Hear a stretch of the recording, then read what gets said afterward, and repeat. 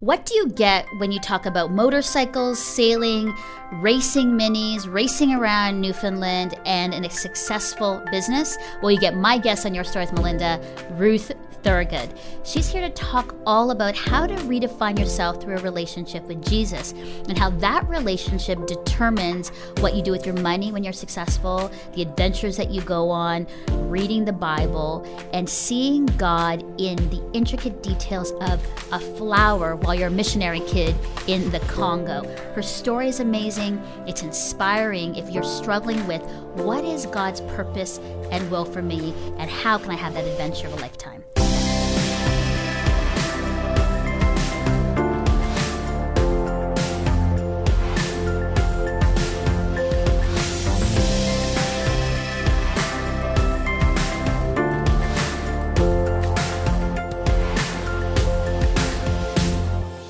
Ruth, it is so great to have you here, and all of this on the table. Now, for people who can't see it, maybe you should explain what's on the table here, and also this beautiful piece of jewelry around my neck. What is this? Well, that specifically is actually what every competitor gets when they finish Targa racing in Newfoundland, which is 5 days of between 9 and 11 races a day, and wow.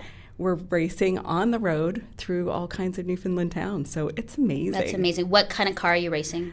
Oh, of course. Oh. A supercharged Mini, which you yes, love. Yes, please. Yes, thank you. So we're like we're mini friends. We're mini buddies. Yeah, we should be racing in Toronto, our minis.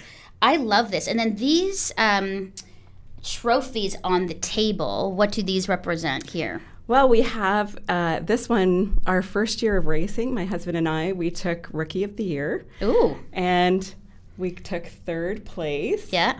And then the final one here, because we placed so high, we actually won another trophy for our team, which is the top team. Wow. Yeah. And the one that's missing is a plate for under 3 minutes of penalties, which means we did our job really well. Okay, good. Now, how did you, Ruth, get into racing? Like, I have interviewed a lot of women and men, and no one has been around this table on Your Story with Melinda, my show, that's been a racer.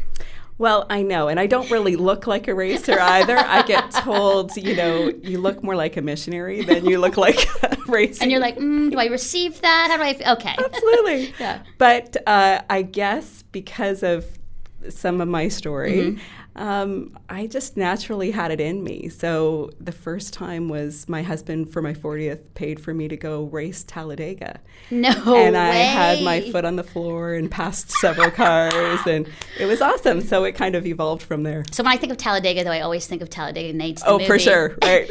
Sweet baby Jesus, the prayer. I'm sorry.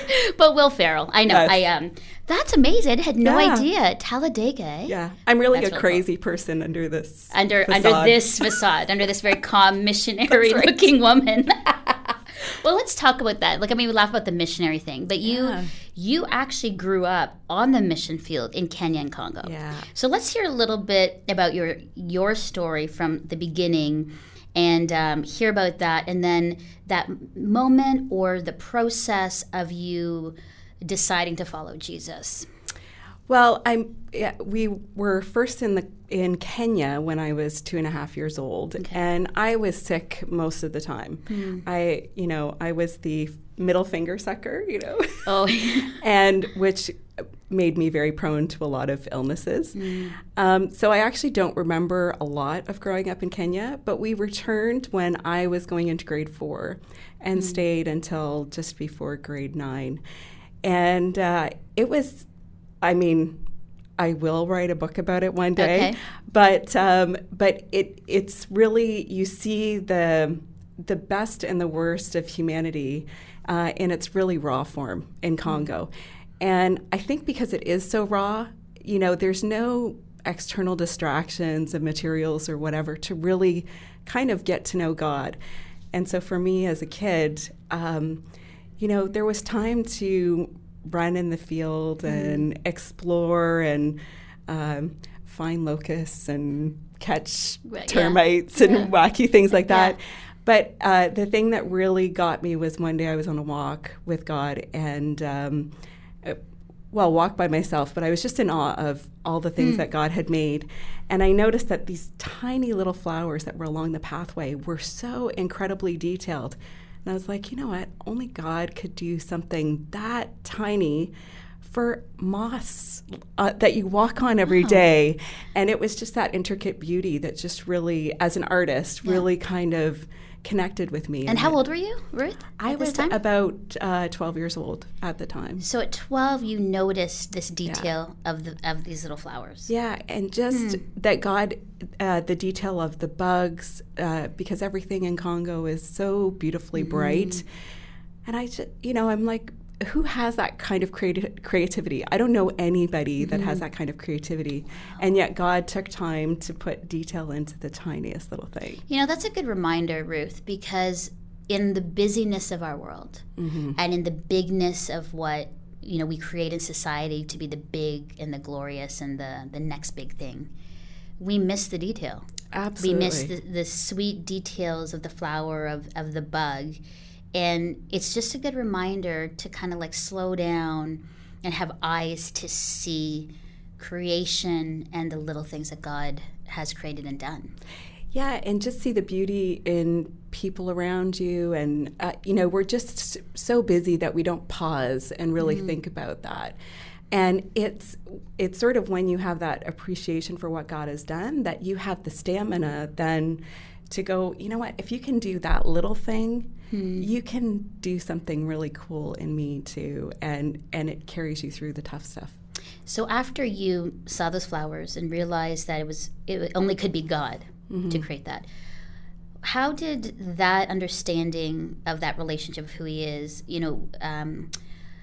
impact, change, your sort of living, your way of seeing the world going forward? Because after you left Congo, did you come here, back to Canada? Came back to Canada, yeah. And culturally, it was very different. Yes. So back in the Congo, the women were preparing me for marriage because most girls get married at 12. They were really worried that I was not going to be saleable because I didn't know how to smoke fish, and I didn't know. So they had me on a list. You didn't know how to smoke fish, exactly. Ruth. Pound flour. So they had me on this list, and one woman in particular was determined. So I was learning how to iron properly. I was learning how to wash clothes, like on and on. Yeah. And there's a whole other humorous stories along there. But when we came back to Canada, it was everything about beauty and fashion. And I mean, we lived in Africa. We did not worry about beauty and fashion. Right. So I'm like, what do you mean I have to do makeup every day? And I have to do, we didn't shower every day because we got water once every 2 weeks. So there were all these cultural changes that we went through. And I was teased incessantly when we returned because I was not hygienic. And but what happened in the garden and the pathways as I was hanging out with God was God really made me feel like a princess. I felt like I was the little girl twirling around in my pink dress and just like daddy just adores me. And so when I got back to Canada, all of that teasing and everything impacted me, but I knew that I was special. It's like that knowledge that you're special, that you're valued, that carries you through that really tough stuff. So when everything would go wrong, I would just be like, you know what? God, I know you're going to help me figure out how to get through this because I know how much I'm loved by you. Ruth, I love that because not a lot of young women think that way. And I want to ask you about that because I made poor decisions in my teens. I think one thing that you talked about, and we experienced this as a missionary family, the cross-cultural absolutely differences and integrating back into a culture where my parents are Canadian, but they'd been gone for so long that when they came back, they were more Asian, Filipino, in their way. Yeah. It was very, very difficult. And at that time, no one really talked about it. They didn't have this way onboarding back into society. Yeah. And it was really difficult. I think now churches are understanding that better and having a little bit a better process. But in the time, it was devastating. I remember our family walking into the first grocery store and having a meltdown. Oh, because absolutely. Yeah. Where's all this meat from? What do you mean milk that wasn't powdered milk? Why are there so many choices of cereal? Like back then it was just like cornflakes and powdered milk and maybe some chicken. Like it wasn't, you know what I mean? And we stood at the grocery store and I remember my mom just like, what do we choose? Because we never had choice. It's so overwhelming. Now there's choice. Yeah. And I think that was it was very difficult for our family coming back to Canada. Yeah. And even for me, when I'd never lived here, I was like, what is this place? Mm-hmm. You know, and that was just in the late 80s. Yeah. And so was there, you know, I want to go back to this, but just was there anything that helped your family? I mean, it was difficult, but was there anything that helped your family kind of like re-enter back into Canada? It was, I mean, I think it impacted my brothers the most because in Congo, if you're a guy, it didn't matter what age you were, you're the man in charge. Mm-hmm. And, you know, the white skin helped. Mm-hmm. They did a lot of things that they could not do when they came back to Canada. Yeah. So you're kind of shoved back in this little box that's like you're, you know, 14 and 16 years old or, you know, whatever, and you're no, you don't do that at your age, you know. Right. That's true. You know, they were running businesses in Congo and all kinds of stuff, and suddenly it was, you know, doesn't work that way here. And it impacted us as well. But the church was really good to us when they came back. Mm-hmm. The hardest part was that, you know, we didn't have the money, you know, which I'm sure you experienced as well. So our clothes were delivered in garbage bags of, you know, donation clothes. Yeah, ours was in barrels, in missionary barrels, and they'd pry open the top of the barrel and out came clothes. And some of them were new and some of them were used and old. Yeah. Yes, I remember those moments. And I remember trying to fit into, you know, I'm 9.5 and I'm trying to fit into a size 9 just so that I could wear the cute shoes that came, you know, all those things. But it was definitely a challenge. Mm-hmm. And in that situation, which I'm sure it was for you, our family really banded together, right, and supported each other.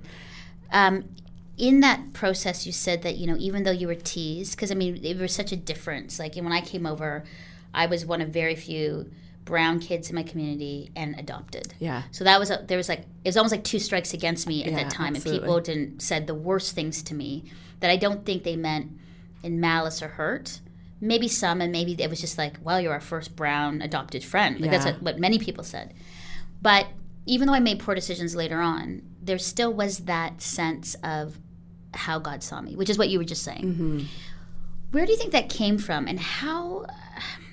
I say this because I don't hear a lot of young women being able to confidently say that. Like, your circumstances and people can say things, but you still have this very strong sense of identity and who you are in Christ.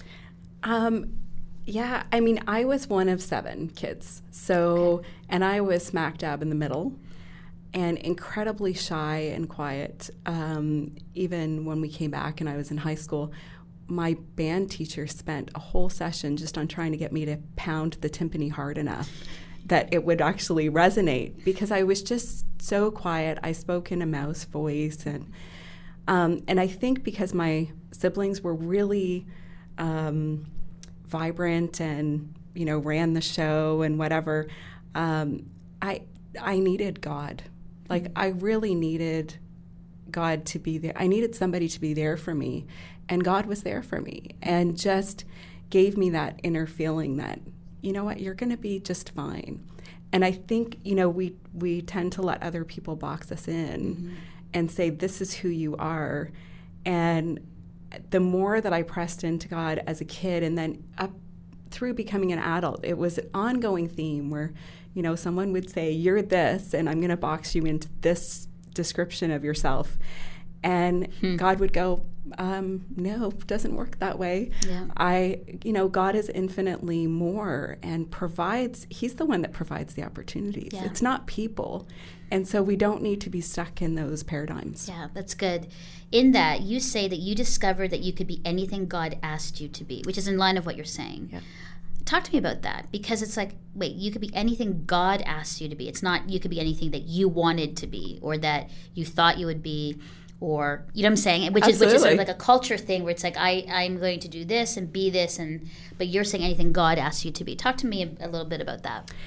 Well, I mean, it's not that you abandon your dreams. I always say that God is the best caregiver of your dreams because he gives them to you in ways you've never expected, not always when you want them. You think you're ready for them, but he also he shepherds you along the way and carries you along the way. And so for me, it hasn't been an instance. It's been a gradual thing. As I've gone along the road, I'm like, but I can't, someone would say, well, you should do this. I don't really feel like I'm capable of doing that. You should run a Bible study, or you should try out for this job, or you should, and I'd be like, yeah, I don't think I'm really there. And then God would challenge me to just try it or to just do it. And out of that would come, a new understanding of what I could be if I would just trust God and go for it. And so I'm very much a different person than I, was before. Yeah. I'm not the quiet mouse girl anymore. But it's an ongoing challenge. I don't think you ever God doesn't like you to get settled into your own little space and go, okay, I'm really cozy here and I'm staying there. God goes, no, we got other things to do. Yeah. So even, when I've been through challenges, and you sort of just want to stay and go, I'm not worthy or whatever, God goes, let's keep going. And that's been the coolest part of my life. Yeah, cool, yeah. Tell me about, because you talk about God so relationally. Like, God told me, he directs me, and a lot of people struggle with that, Ruth, that they always question or second guess, was that God? They don't have a vibrant relationship or communicate, in an effective or a passionate way. Mm-hmm. What does your sort of inner dialogue and relationship look like with Jesus? Well, for me, I read my Bible more than I read a lot of Bible studies or books. It's really my go-to daily time. Yeah. And for me, that's paramount. Of course, we all go through in and out of those times where things get busy and you're like, I haven't spent that time. But that's sort of one of my priorities, kind of like working out or eating healthy, right? You go in and out of it, but it's my primary spot. And through that time with God, when I'm reading the scriptures, it'll just challenge me to think about something differently, to try something, and also just to be challenged in different ways. And then there's those times where it's just like, I just have the sense that it's like, okay, we're done with this boring stuff. Like, let's get on to something else. Right. And usually it's when I'm really not ready to do that, and thinking differently. And, the idea of thinking differently and getting out of my zone is just not, I'm not thrilled about it. So, because you always want to be in control, comfortable, in the place where you're like, I can handle this. I know I can do it. And I always felt, even in my own life, Ruth, it's like God's always like, nope. Yeah. And I think that is where, when people always go, well, my life with Christ and Jesus isn't fun or passionate. It's like the fun part of it is trusting him. So it's sort of like this battle where we want to have this great, fun, adventurous type of life, no matter what our circumstances. But then when opportunities present themselves, it's God's like, okay, here you go. Then we go, no, it's too scary. I'm too afraid. I'm going to fail. It's not going to be perfect. I'm not equipped. I'll be, the imposter syndrome, and exactly. And then we create all these things in our head when it hasn't even happened, and then we don't do it. Yeah. Where I think for a lot of women, and men, that's part of living life with Jesus. You just step out, and I've said to people, I failed at stuff. Some stuff didn't work, but I was like, honestly, oh well, then it didn't work, and onto something new. Like, it hasn't. It's hurt for a bit, but then it hasn't hindered me or immobilized me to, not live a life that has so many opportunities, right? Yeah, and the verse that I wanted to bring out to you, because it really stuck out to me the other day when I was reading my devotions, and that's basically in Matthew 11:25 and 26.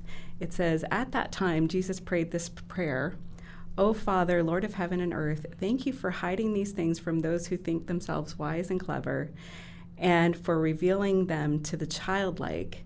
And here he's referring to his disciples. So these are the guys that are hanging out with him. Yeah. And, he's picked a tax collector. He's picked, the fishermen, the bottom of the barrel people to hang out with him. And, I often feel like the bottom of the barrel person. And God basically goes, you know what? You're perfect, because you don't have any paradigms that are holding you back.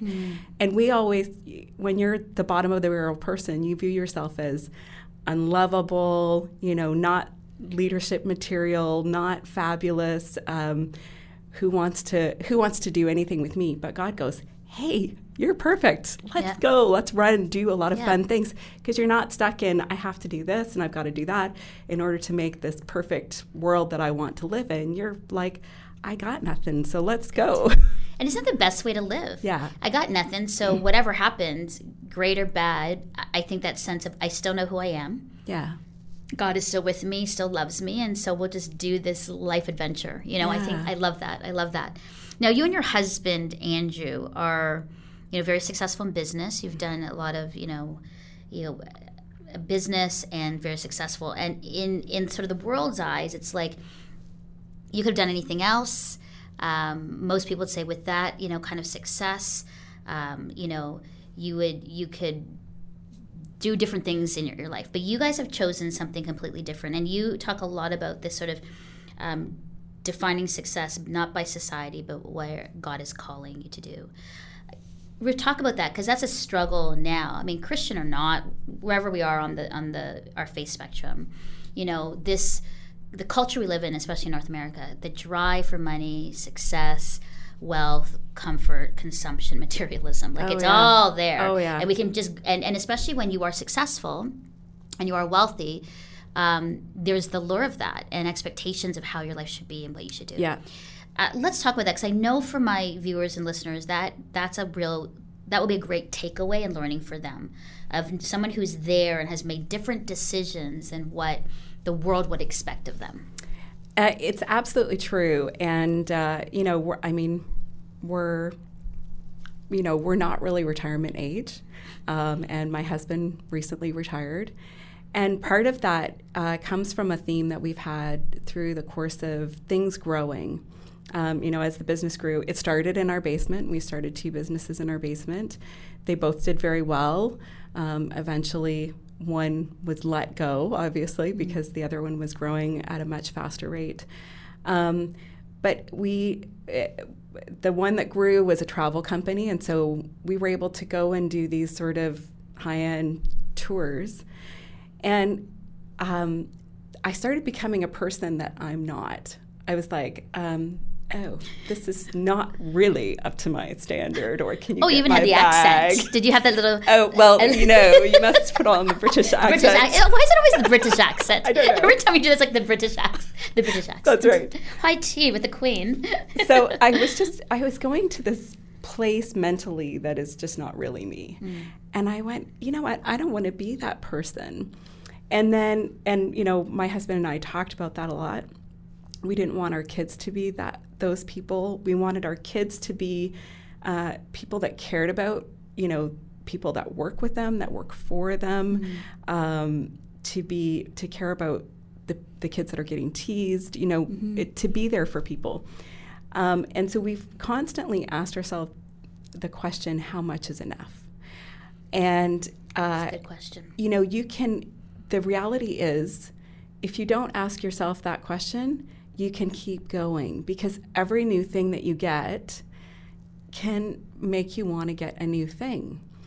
And we have downsized our house about 4 times. We live much more minimal. Our house is very clean, not cluttered, because what we noticed is the more stuff you had, the more stress you had. you've got to take care of your car, you've got to take care of your house, you've got to take care of your garden, and just the more things you had, the more you felt obligated to do different things. Like I've got 1,000 craft things. Well, now I've got to do all of those 1,000 craft things. 1,000 craft days. Right. So the more you keep around you, the more you add to your stress. You've got to work harder to pay for the bigger house. You've got to, if you want to be in the know or want to be seen, then you've got to be in the club membership and and it can really continue to go, the big cottage. And we decided, you know what, we don't want to do that with our money. We would rather do enough that we feel free to be involved in other things and invest in people that are really making a difference in our community. And we feel blessed. So for us, this is time for us to give back and really invest in others. And we're really thankful that our boys have taken that same attitude. Yeah. So that question, you said, how much is enough? Yeah. It's a good question. Yeah. And I think anybody, no matter where you are financially, how much is enough? Because you can say that when you're, in different socioeconomics all the way around. Yeah. And it really is like a gradual thing that you have to be conscious of. You know what? At the end of the day, the stuff is not going to make you feel better about yourself. What is going to make you feel like you've lived life well are the relationships that you have, how well your kids are doing because you've invested time and effort into them. And it's the meaningful adventures, the meaningful events. Yeah. That is what makes you go, yeah, my life has been wonderful. The stuff really doesn't do anything for you. So and I think that's good because I think when you think, you talk to some young people and sort of millennials and younger, and it's all about getting so that you can have this great life.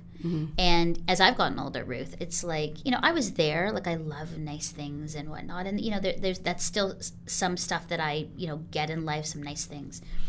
But as I've gotten older, it's the relationships and the time and the commitment, the investment in significant relationships, and have really filled my life. And then with Chris, with great friendships that, you go, we could be sitting on the sidewalk, but I've got friends around me, and this is a great day. So what I want to encourage people is that rather than, sort of pursuing that, maybe start changing the focus and pursue great relationships and community. Yeah. Not that, because I think, people that have money so that they can help in areas of, with marginalized people and helping the needs of the world, that's key. But I think if that's just the focus, it's just to get money so that you can get the bigger thing so that, and you can be in the club so you can be seen and it's popularity, then I think there's a check. It's just an emptiness. And you know what? That's something we don't want for the next generation either. Right. All of our kids, we have not been the parents that give you the new latest iPhone, the new latest iPad. We are intentional. They work for things, and it has helped them frame the value of what they work, what they have, and it's helped them frame the value of working hard but being invested in the community and other people. It's just, I look at it and go, one of these days we're going to be standing before God. What do I want to be telling God when I get there? Guess what? I had all this stuff and it was so awesome. And I want to be, Lord, we had some really great times with a lot of really amazing people, and you took us a lot of really amazing places. That's the conversation I'd rather have. Well, to end this time, which I could talk to you for like hours, I want to finish just with this last thought because, one of your passions is you like to encourage others to redefine themselves through a relationship with Jesus, which when I'm hearing all the things you've said, it is through that kind of lens in this. What do you mean by that? Listeners and viewers are listening and saying, redefine themselves through a relationship with Jesus. Well, I mean, there's a point in time that all of us reach where something that is really important to us gets shut down. So in my case, my business, which was marketing and branding, had to be shut down for the travel company. And I was devastated for a year. I bawled and had, I was really mad at God. And I felt like at one point he said, when you're done with your temper tantrum and rolling around on the ground, let's talk some more. And what I found was when I just, got over being mad at him and then and got into the Word and talked to him, that the more you read God's Word, the more you get into it, and it really doesn't matter where you read, but you just start to remember, oh yeah, God loves me. He has a plan. Good things are going to come out of this, and wait on the Lord. We've become a very self-help, quick fix, make me feel better, fast kind of society, and we're missing that gap where God puts you at a standstill and goes, okay, let's you and I really talk and get to know each other again and get refocused. And so, when things are falling apart for you, instead of running to the self-help book, to the, whatever program you can hop onto, I just encourage people to get back into the Word and just read the Word, get mad at God, Yeah, be real with him, tell right? him how upset you are. Yeah. But I can guarantee you that God brings the best out of the worst situations. And we've just seen that over and over again where, because of loss, I was $25,000 in debt. And all of that was paid back in a couple of years after I trusted God. And those stories go over and over again. So I can see where then this riding motorcycles, sailing, and racing cars comes a little bit from, right? So because I'm listening and I'm like looking at, these on the table, these trophies, and looking at, this around my neck. And I kind of realize when you have that kind of mindset where you're sort of open-handed and you kind of go, okay, God, what's the next thing? I can see where the fun of this for you. You know what I mean? Absolutely. Right? It's kind of like getting rid of the garbage and the extra stuff in your house. You're not lugging around all of those limitations. You're like, what are we doing now? Yeah. I'm going to go sailing. Yeah. And you guys just came back from Yes. how long was it again? We since our boys were all in university, we took a 9-month sailing sabbatical to regroup as a couple. And it was along the same lines. You know what? Money is not important. Our relationship is more important. And Beautiful. We're going to take time together. Yeah. Ruth, well, thank you so much for taking time with me. This was amazing. I think we now should go race our minis Yes. around Toronto. That would be so fun. Well, no, you're an Audi now. I'm a mini, so we kind of do our thing. Yeah. But thank you so much. I love just the honesty of, your story and your life. And, seeing you I can't even imagine that you were this sort of timid, shy, kind of mousy girl that was being teased, because I look at you now and go, wow, I would have never expected that or assumed that for you. So I think that's really sort of a testament of the work that God is and has been doing in your life. Absolutely. So thank you so much for coming and hanging out, and we'll have to get you back here again soon. Thanks so much, Melinda. Hey, thanks for checking out this week's episode of Your Story with Melinda. There's plenty more at faithstrongtoday.com/yourstory. But if you really want more, make sure you subscribe to the show so you never, ever miss an episode.